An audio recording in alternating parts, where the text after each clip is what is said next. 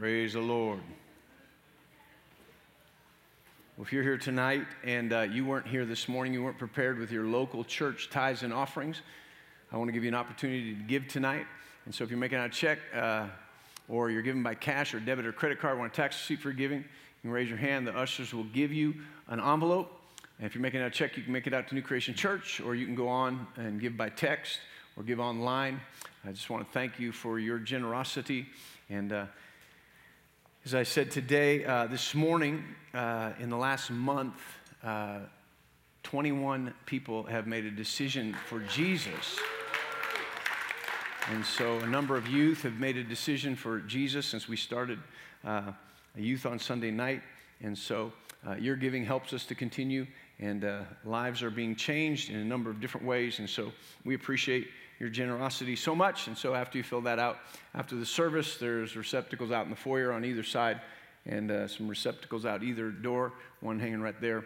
And you can put your tithes and offerings there. We pray and believe, God, that this is going to be your best year ever, and that God is moving and prospering you. Amen. Praise the Lord. Well, open your Bibles with me to 2 Timothy in chapter 1. And we're going to read, we're going to kind of pick up where we left off just a couple of weeks ago and begin to talk about these things. I believe it's very important. I'm still actually endeavoring, I got some things on my heart, I'm endeavoring to navigate a couple of different things here, so bear with me as we get in and we locked in on these things. But Paul is writing to Timothy, a young pastor, here in 2 Timothy. He says, I thank God whom I serve with a pure conscience, as my forefathers did, as without ceasing I remember you in my prayers night and day, greatly desiring to see you, being mindful of your tears, that I may be filled with joy when I call to remembrance the genuine faith that is in you. The genuine faith that is in you. Might highlight that, underline that.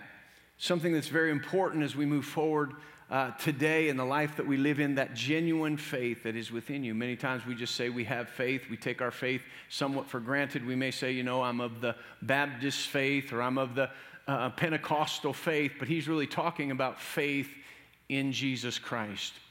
And so there's a genuineness of your faith. Peter said it like this, that the genuineness of your faith, though it be tested by fire, be proven to be more precious than gold. And really the only way to figure out and the only way to find out if your faith is genuine faith is to go through some stuff. Right? Have you ever noticed that? I mean, it really, you can begin to say, man, I just heard a message. I just listened to somebody online or heard a message, or something that you preached, Pastor, or something I heard Pastor Tasha preach. And man, that just set with my heart. I believe that. And by Wednesday, you get to really find out how much you believe that, right? So, one of the things that we always get tried in is we hear a message on love. It moves our heart. We realize, man, I've been offended. I'm not loving somebody. God, right now, I just trust you. I'm going to walk in love. And it'll be the toughest week you ever had. There will be people come out of the woodwork to see how much you believe God to walk in love. And so there is a trying of our faith. Why is there a trying of our faith? Well, really, as we walk in that trying of our faith, that produces patience. I love that, what James says, it produces patience. And he says, let patience have its perfect work in you. So listen, when the trial of your faith comes, we'd like it to be over today. Right? I mean, all of us would. When we get a trial, we're like, does this really have to happen? But if we look at it for what it is, a testing of our faith, then we stay with it. And we believe God in the midst of a situation. And it's taking us through, right? It's not something that can be over. It's something that we're walking through. And he said, the trying of our faith produces patience. But he said, go ahead and let patience, that patient endurance, remaining in faith. That word patience means to remain under. Right? And so it's not that we just remain under the trial, but we remain in faith through the trial. And then we come out the other side, it says, complete and entire, lacking no good thing. Right? So what he's talking about is that genuineness of your faith. You can say you have faith, but when you enter into a trial and you still believe God, and you come out of the trial and you still believe God, and you go into the next trial and you still believe God, You're showing that genuine faith, and that faith is more precious than gold. It'll do things for you that money can't buy. Right? And you may know that, but it's really true that all of a sudden you realize, you know what? What the psalmist said, listen, your word, oh God, I put it in my heart. Your word, I desire it more than gold, more than silver, more than anything. It's sweeter than honey and the honeycomb. There's something about the word of God that's just so sweet that develops our faith in him, that really determines as it runs its course, we can do anything. And we can go through anything. And the Apostle Paul is our example. He said, listen, neither death nor life, nor angels or principality, nor things present or things to come, and famine, peril, nakedness, or sword. Right? It doesn't matter if the economy's up or down. It doesn't matter if there's peril, there's trouble sometimes, or there's not. It doesn't matter if there's wars or rumors of wars going on. Doesn't matter if I have enough or I have a little. Nothing in this world can separate me from the love of God that's in Christ Jesus, my Lord. Come on, we watch people go up and down. We watch their trial. We watch them come and go. We watch them be emotionally dominated by different things. And the life of the Spirit to stand and say, you know what?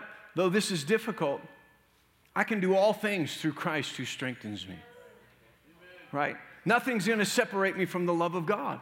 Because that's the whole test, that's the whole trial. To understand the purpose of the trial is to overcome your faith in God, to get you to believe the lie of the enemy, to give up on faith and say, you know what, maybe God doesn't love me. Maybe I don't love God as much as I thought if I'm going through this trial. But when we go through the trial and we understand God was with us every step of the way, he's never left us, he's never forsaken us, he'll be with us wherever we go, and whatever we go through, we strengthen our faith in God.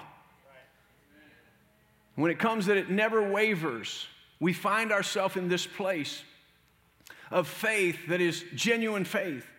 When we start to find out a genuine faith, there's two aspects of faith. And really when we look at the fruit of the Spirit, where it says faithfulness, that Greek word is really faith, but they translated it faithfulness because it goes together. We always think about faith being just our trust in God. And there's that place where we continue to operate trusting God.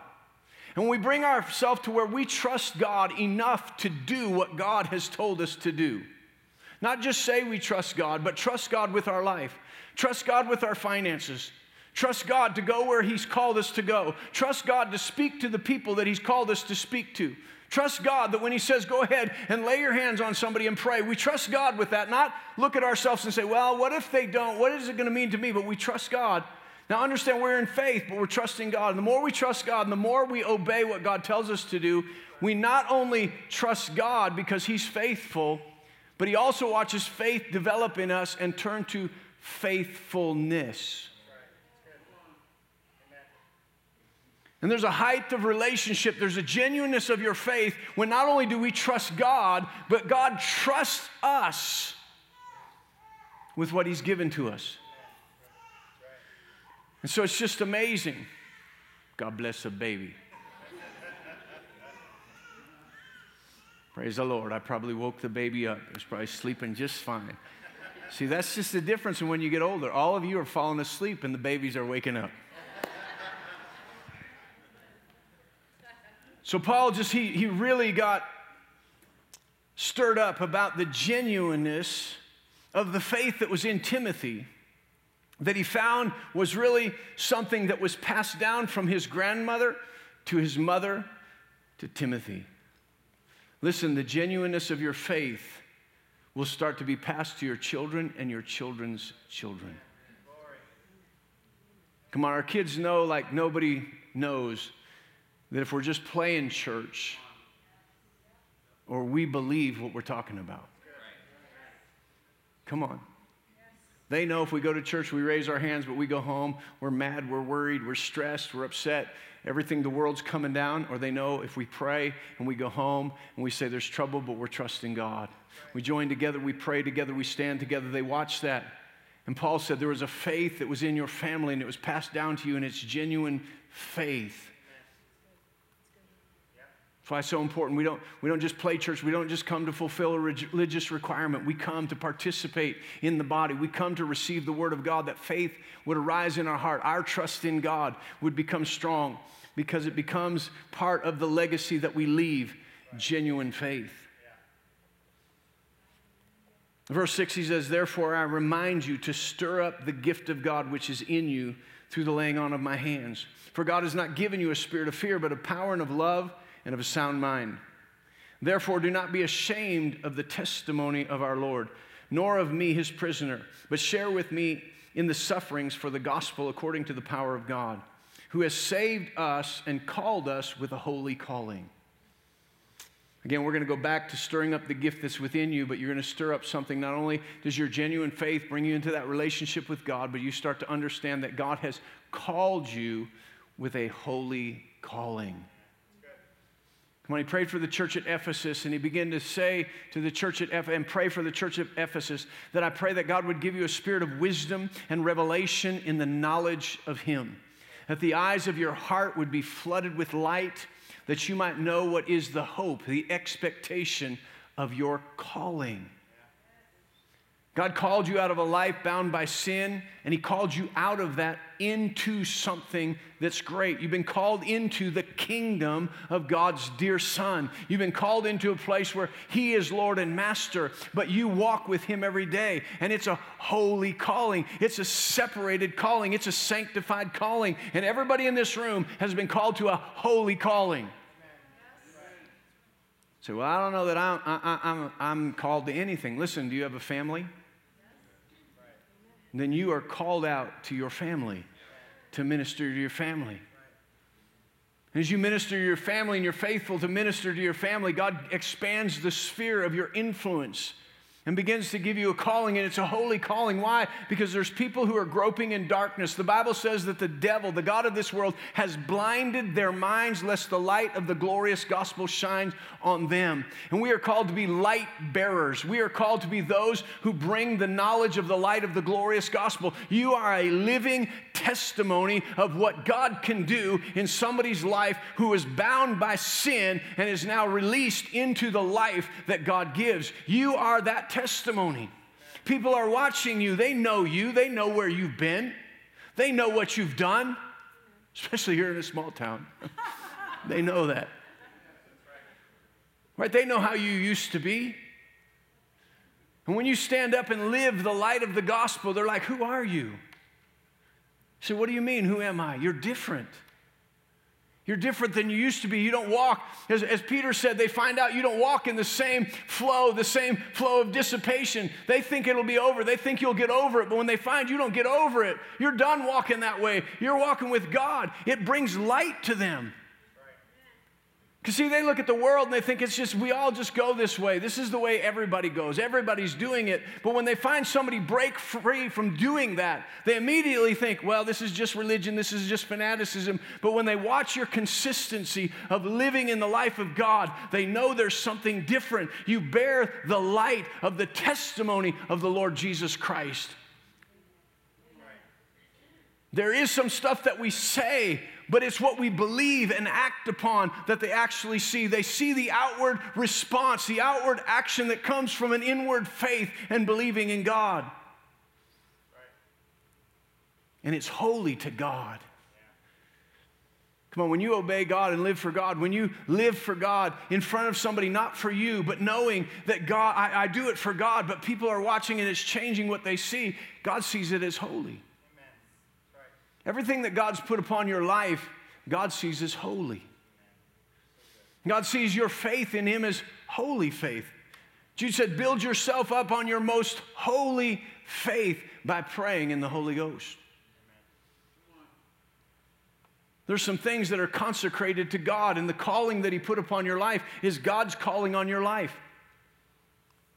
And you know, sometimes we think, well, I don't know if I'm called to be an apostle or a prophet or evangelist. Well, you're called to become like Jesus.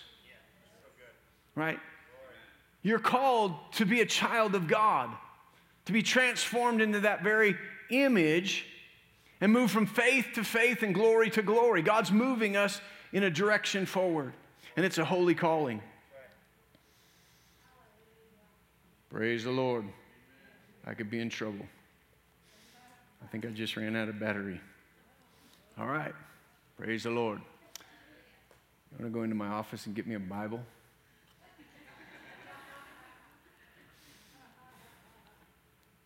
Thank God for technology. It's really not technology, it's me falling asleep on the job.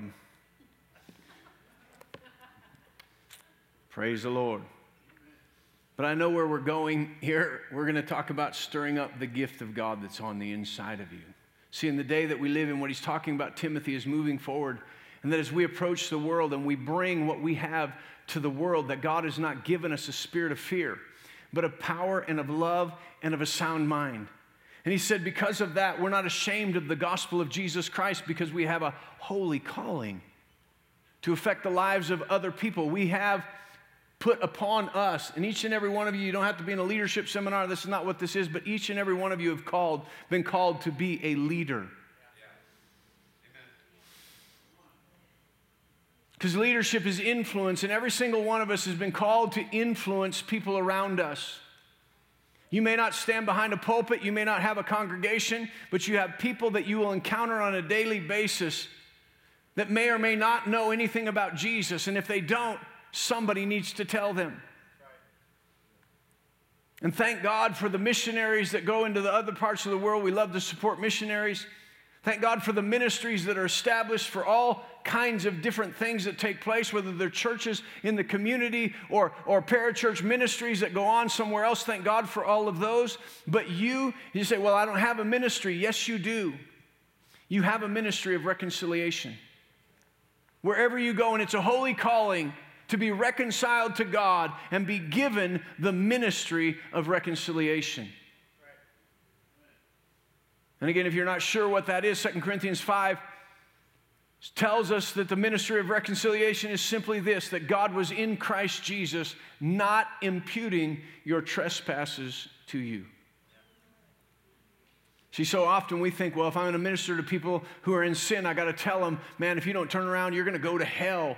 But the ministry of reconciliation is Jesus didn't come to send you to hell. Jesus came to save you from it. I know it sounds like semantics, but that's where people are like, how can a God who loves people send them to hell? He did not come to send people to hell. He came to save people from it. John chapter 3:17 says that he did not send his son into the world to condemn the world, but to save the world. So that's just a slight difference of ministry, but somebody who has a ministry of reconciliation to tell people they're going to go to hell if they don't turn. The ministry of reconciliation is simply this. God was in Christ Jesus, not imputing your trespasses to you, but reconciling you through Jesus Christ to God. Right? He said, so you are an ambassador. You are one that goes to people to represent God, to represent Jesus to people who are lost and dying, so they might know and understand him as Savior and the operating of the kingdom of God. And it's a holy calling. And there's a gift on the inside of you, and there's graces on the inside of you. As Paul gets to it, he says there's a grace, there's a gift of grace on the inside of you. Peter talks about being a good steward of the manifold grace of God. And when he talks about being a minister of the manifold grace of God that's in you, he says, listen, as you're a steward of this grace of God, he said, if the grace that you have on you is to speak, speak as of the oracles of God. If the grace that is upon you to serve, serve with the ability and the strength that God gives you. He says, whatever you do, there's something on the inside of you, a grace, a gifting of God's grace on the inside of you, that you can try to do things by yourself and it can be a struggle. Or you can begin to operate by the grace and the gifting of God on the inside of you, and it begins to become easy. Jesus said, my burden is light and my yoke is easy. Come on, when we're yoked to Jesus, things just get easier. It's really a supernatural connection there. I did a wedding yesterday, and the people that I did a wedding for are they're horse people. And so in the process of that wedding, just to kind of connect with them, as they were, I looked up this story about the power of two horses. And so when horses are yoked together, If you have one horse that can pull 800 pounds and another horse that can pull 700 pounds, then your natural thinking is, wow, they can get together and pull 1,500 pounds. But they don't just pull 1,500 pounds, they pull 3,000 pounds because they not only pull their weight, but the joint weight of their interaction together. I love what it said. They pull according to their interaction together. That's why Jesus said, listen, man, if you are yoked to sin and the enemy, you're pulling and he's riding. Not only is he riding, he's stoking stuff in, and you're getting wore out trying to pull through life. But he said, if you're weary of pulling and you're heavy laden, come unto me and I'll give you rest. He said, my burden is light, my yoke is easy. He said, yoke yourself to me. And this is what he said. He said, if you're yoked to me, learn from me. He said, let's connect ourselves together and learn from me, because our collective interaction. See, sometimes we think, here's what I can do. And then if this is what Jesus can do, potentially together we could do this. And Jesus said, man, you got this all wrong. He said, together our collective interaction will do multiple times what you ever hoped, dreamed, thought, or asked. And so when he says to stir up the gift that's on the inside of us, he said he put that gift there. Romans chapter 12 says that you have a gift, that not to think more highly of yourself than you ought to think. But as God has dealt to each one the measure of faith, he said you need to think about this grace that is in your life. He goes on to list some graces that are in our life. And many times we try to pick a grace that's in our life and say, I'd like to be that one. I'd like to be the preacher. I'd like to be the prophet. I'd like to be the singer. But he said, listen, find out what grace God put in your life. Not how you want to think about it, but how God wants to think about it. And so I believe that in the day that we're in and the day that we're entering into, that you and I are going to have to, more than ever before, to be influential, stir up the gift of God that's on the inside of us. Not look at our talents, not look at our abilities. Thank God he put some of those in there, but really begin to stir the inside to find out what's on the inside. So we're going to talk about different ways that we really perpetuate and we begin to stir up the gift on the inside of us. And we're just going to start really basic. If you want to stir up the gift that's on the inside of you, the number one way that we start to stir up the gift on the inside of us is by the Word of God. By the Word of God. That genuineness of your faith that we're talking about, and the Word of God that we're talking about is so important. But I really like this in Jeremiah chapter 20 and verse 9. It says, Jeremiah says this. Well, just turn over there. It says, I'll have to turn the pages of the Bible. Praise the Lord, which is a good thing. I'm just used to my iPad. Jeremiah chapter 20.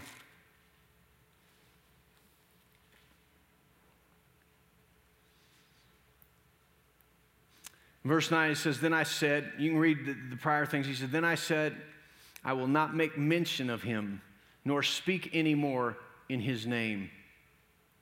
But his word was in my heart like a burning fire shut up in my bones. I was weary of withholding it back and could not. Listen, the prophet of God said, listen, I take the word of God out and I get persecuted for it and I get pressed by it and it seems to cause me trouble, so I'm just not going to do it anymore. But he said, I can't not do it. My gifting, my calling, he said the word was like fire shut up in my bones. I could not contain it. When we begin to digest the Word of God and we allow the Word of God to go into our spirit, it's something that starts to stir, just like a fire on the inside, like a campfire that begins to go down and it starts to lose its embers, and you have to just start poking that fire just a little bit to get it going. The Word of God starts to poke on the inside of things. and stir up the gift that's on the inside of you. We want to look at the Word of God and know that the Word of God is life. We don't want to read it like a book. We don't want to read it like a rule book, but we want to read it knowing that it's spirit and that it's life, and that the Holy Spirit of God wants to take this Word that is alive and take it off the pages, and if we receive it into our spirit where the Holy Spirit lives, He wants to translate it into life. Come on, not just translate it into understanding, translate it into life. We feel burdened down when we look at the Word and we're like, oh, gee, I have to do that. How am I going to do that? But He is not only the one that enables you, but He's the one that gives you the how. You're like, how am I going to do that? I don't even know how I'm going to be able to do that. I don't even know how I'm going to forgive that person. I don't know how I'm going to give to God. I don't know how I'm going to deal with this stress that's in my life. I don't know how I'm going to have joy when such sadness has hit me. I don't know, God, how am I going to do all this stuff? He says, calm down.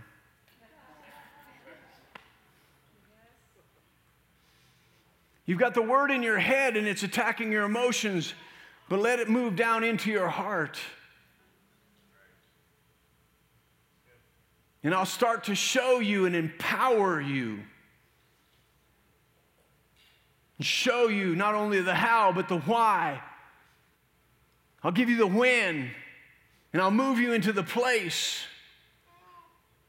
So that the Word that you're meditating on, that I put in your heart, this fire shut up your bones, that there will be a place that it comes out that will be effective, that you'll speak with conviction and faith, that will minister and pierce to someone else's heart and bring a change. It's like an all-consuming fire. The Word just shut up in our bones. Turn over to the 119th Psalm.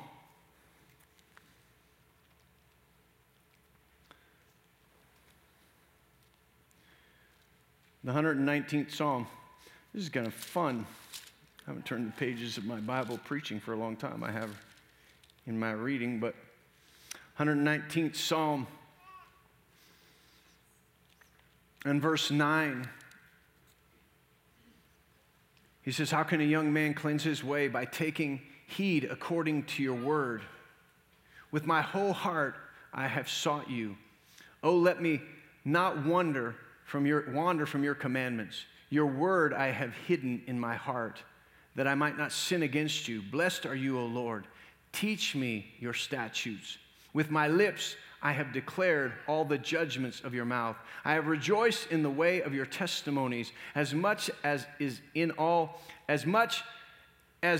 riches I meditate on your precepts and contemplate your ways. I will delight myself in your statutes. I will not forget your word.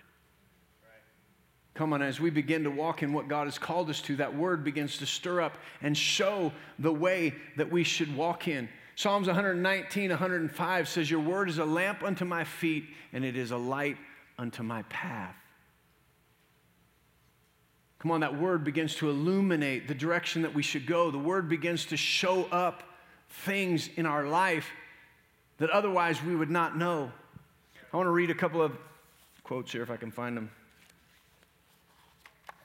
Well,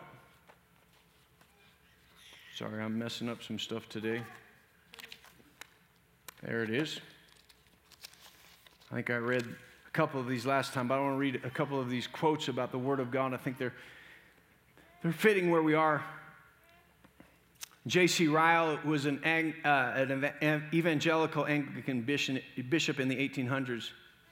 He said, I call upon you not to forget the book of the soul. Do not let newspapers, novels, and romances be read, while the prophets and apostles be despised. Do not let the exciting and the sensual swallow up your attention, while the edifying and the sanctifying can find no place in your mind. Well, he's just talking about something that we get to the point where it's like, ooh, I like to watch this, I like to read that. It gives me something, and the Word of God sits on the nightstand, and it's the thing that sanctifies and edifies and shows up our very calling, and we'd rather read about romance, we'd rather read about something else that someone is doing, something someone else has written.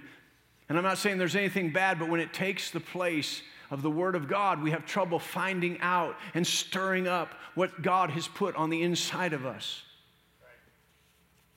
The Word is so important. R.A. Torrey said this. He said, 99 Christians in every 100 are merely playing at Bible study. And therefore, 99 Christians in every 100 are mere weaklings when they might be giants. Come on, he just encourages us to dive into the Word of God, to study it. Why? Because the Word brings light and the Word brings life to us. The Word is light and it brings life to us. Turn over to Hebrews chapter 4.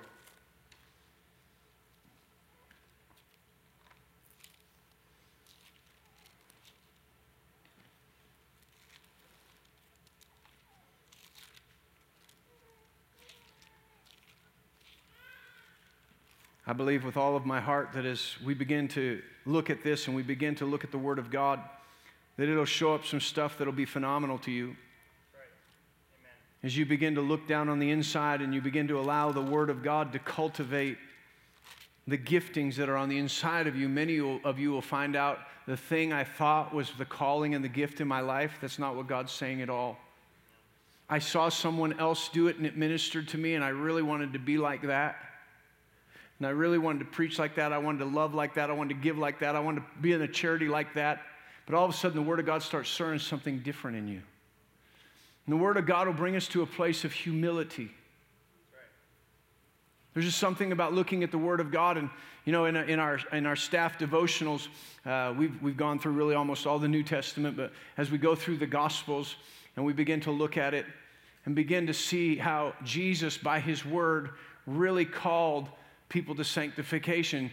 Jesus didn't ever apologize for His stance. And even talking to the staff and some of the young men on the staff, they're like, man, I'm struggling with what this means. And if you don't put some of the things that Jesus says in the context of how much He loves you, you'll think Jesus is being hard and gruff, but He loves you. See, in our mindset, when the rich young ruler came to Jesus and said, what do I have to do to be your disciple? And Jesus laid out all the things. He said, I've done all those. And He says, one thing you lack, sell all that you have, give it to the poor, and follow me. And the rich young ruler became very sad, and he walked away.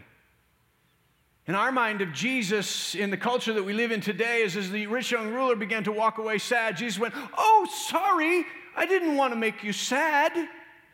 Maybe don't give everything away. Maybe we could do a 50-50 deal and you could still come follow me. See, because we think Jesus is nice, because we don't understand that Jesus loved him. And it said when Jesus was talking to him that Jesus loved him. But Jesus knew that you can never really follow me if you're following money. Jesus called him to something higher, not because he was trying to put too much pressure on him, because he was trying to hold him down. Jesus was actually trying to lift him up, and Jesus knew that if he could sell the things that had a hold of him and release him from that, Jesus could lift him to his divine destiny, which would mean far more than money would ever mean to him. And so as the Word of God begins to go down and stir on the inside of us, revelation is going to come, and you're going to find out there's things in you, things that God wants you to do, things that God wants you to let go of, things that God doesn't want you to look at as far as, boy, God, I could do this for you. And He's like, that's not what I want you to do for me. Yeah, but I could do it. He's like, yeah, and you could do it, and you'll get all the credit. But I'd like you to do this. And it stirs in us and says, I don't think I can do that. And He's like, exactly. He's going to stir stuff in you, and there's wounds in you, and you're going to read and say, oh man, I have to forgive. I have to forgive people. And you're like, God, I'll forgive them, but I really can't forgive. And I know I can't forget. Right? And I get more feedback on this than almost anything when you talk about forgiveness. Oh, I'll forgive, but I won't forget. We don't think we can forget. But the only reason we can't forget, listen, man, you forget to stop and bring home the bread. You really don't have any trouble forgetting.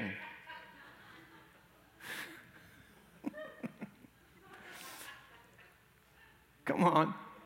We're always like, I can't forget. You forgot plenty. Why? because you forgot to bring home the bread, and then you have an excuse. Somebody called, I got interrupted, I was listening to something else, I was thinking about something else. Do you know how you forgive and forget? The moment you forgive and loose them, you start thinking about something else. You start thinking about where you're going now that you're loose from that offense. You start thinking, and the moment you start seeing where you're going instead of where you've been, eventually you'll forget it.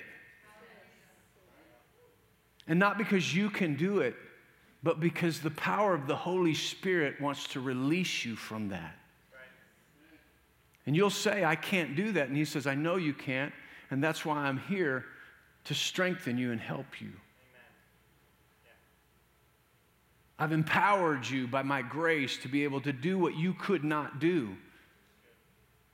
And so sometimes you find out right now, I'm just called away from my past so that I can have a present with him to see my future. And he'll stir up some things in you so that you can be called out of that towards something else. We think, well, I got to find my ultimate calling. Sometimes you need to understand I'm called from here to here, and I'll get to there in time. But I've got to let the Word of God start stirring what's on the inside of me.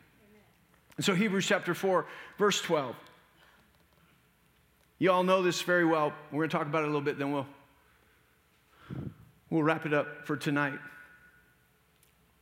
He says, for the Word of God is living, it's powerful, and it's sharper than any two-edged sword, piercing even to the division of the soul and spirit, of the joints and the marrow, and is a discerner of the thoughts and the intents of the heart. And there is no creature hidden from his sight, but all things are naked and open to the eyes of him to whom we must give an account. He said, listen, this word right here, this word is alive. Now, I know it just looks like words on a page or words in a device that you might have, your phone or something. And you can flip out of those words and you can put this down and you could go pick up another book and you could go, it looks just like the other book. But the thing about it is, it's supernatural. The Bible says it was God breathed. The Holy Spirit breathed on men of old who began to pen these words.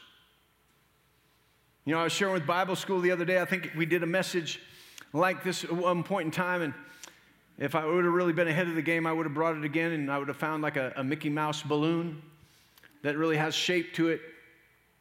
But you know, if I brought a Mickey Mouse balloon and it's just sitting here all like raveled up, and I take it and I stretch it out a little bit, and I blow in it and I blow it up, and all of a sudden it takes the form and it takes the shape that it was created to have. And why did it take the form and the shape that it was created to have?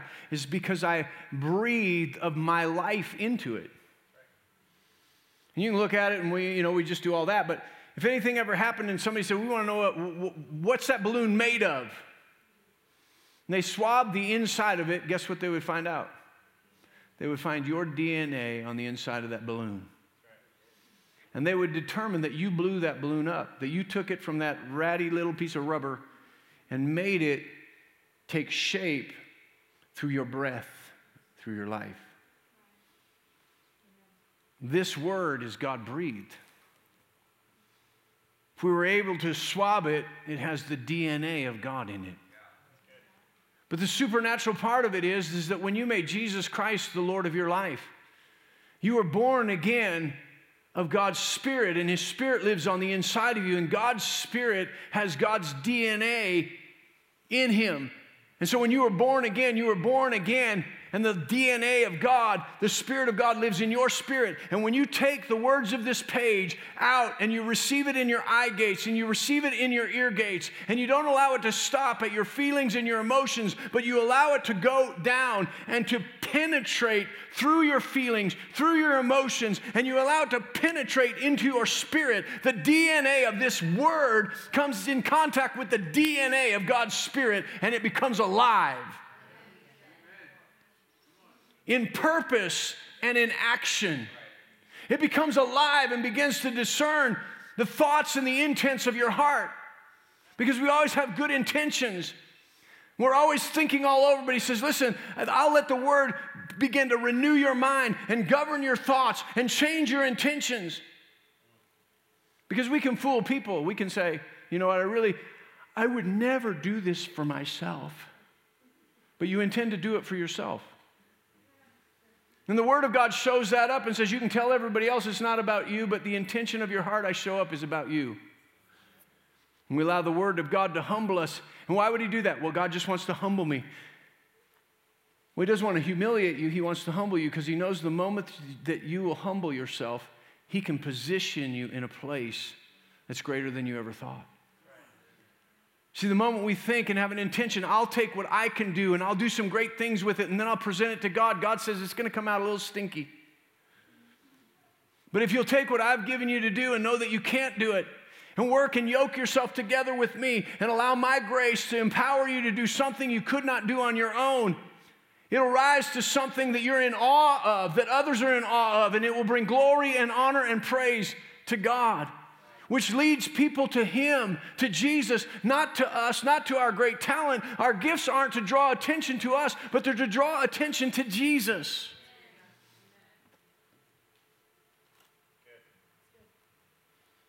As the Word begins to show up things on the inside of us and we begin to adjust and obey and allow the Word of God to penetrate, we're stirring up stuff on the inside of us.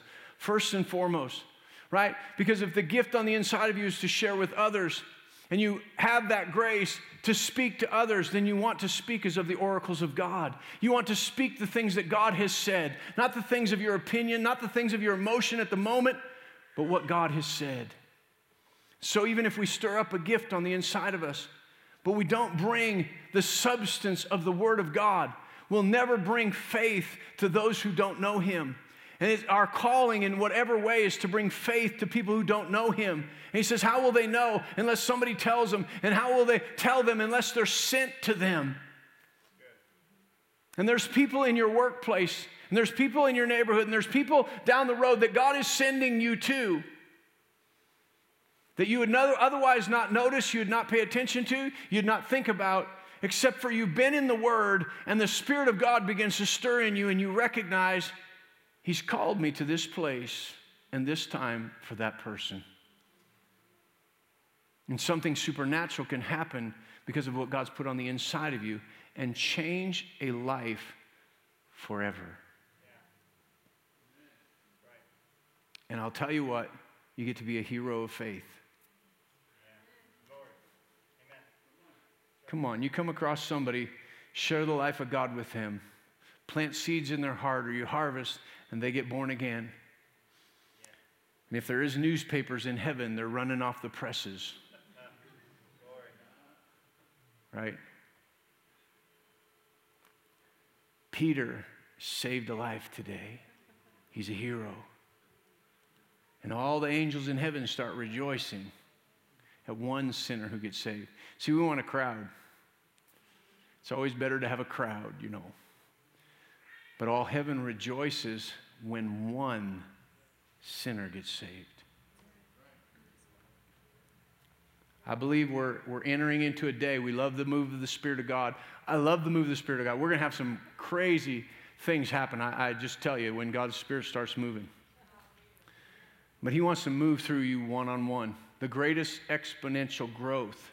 And the reason I believe that in the buildings, in the church buildings, there's going to be God do some really wild stuff to minister to people, and you're going to see the sick healed and the deaf hear and the blind see, is because you one-on-one are going out and sharing the gospel with people, and then they're going to come in, and there's going to be a corporate synergy and a corporate anointing that's going to change lives in the building. But it was because you went out and stirred up the gift that was on the inside of you and begin to share the life of God with the people around you. And they said, I need that. And they get born again. Heaven rejoices. They come in, and God begins to do miraculous things through His word in their heart. It's time for the church to be mobilized. And I know many of you already are. You're doing things that God's called you to do. Some of you have some extraordinary ministries to people who are hurting and suffering. And so I commend you on that. Don't stop. Don't just say, I got this. God, I got this. because you don't ever have it. He wants to take you higher. He wants to cause more influence to come to bear.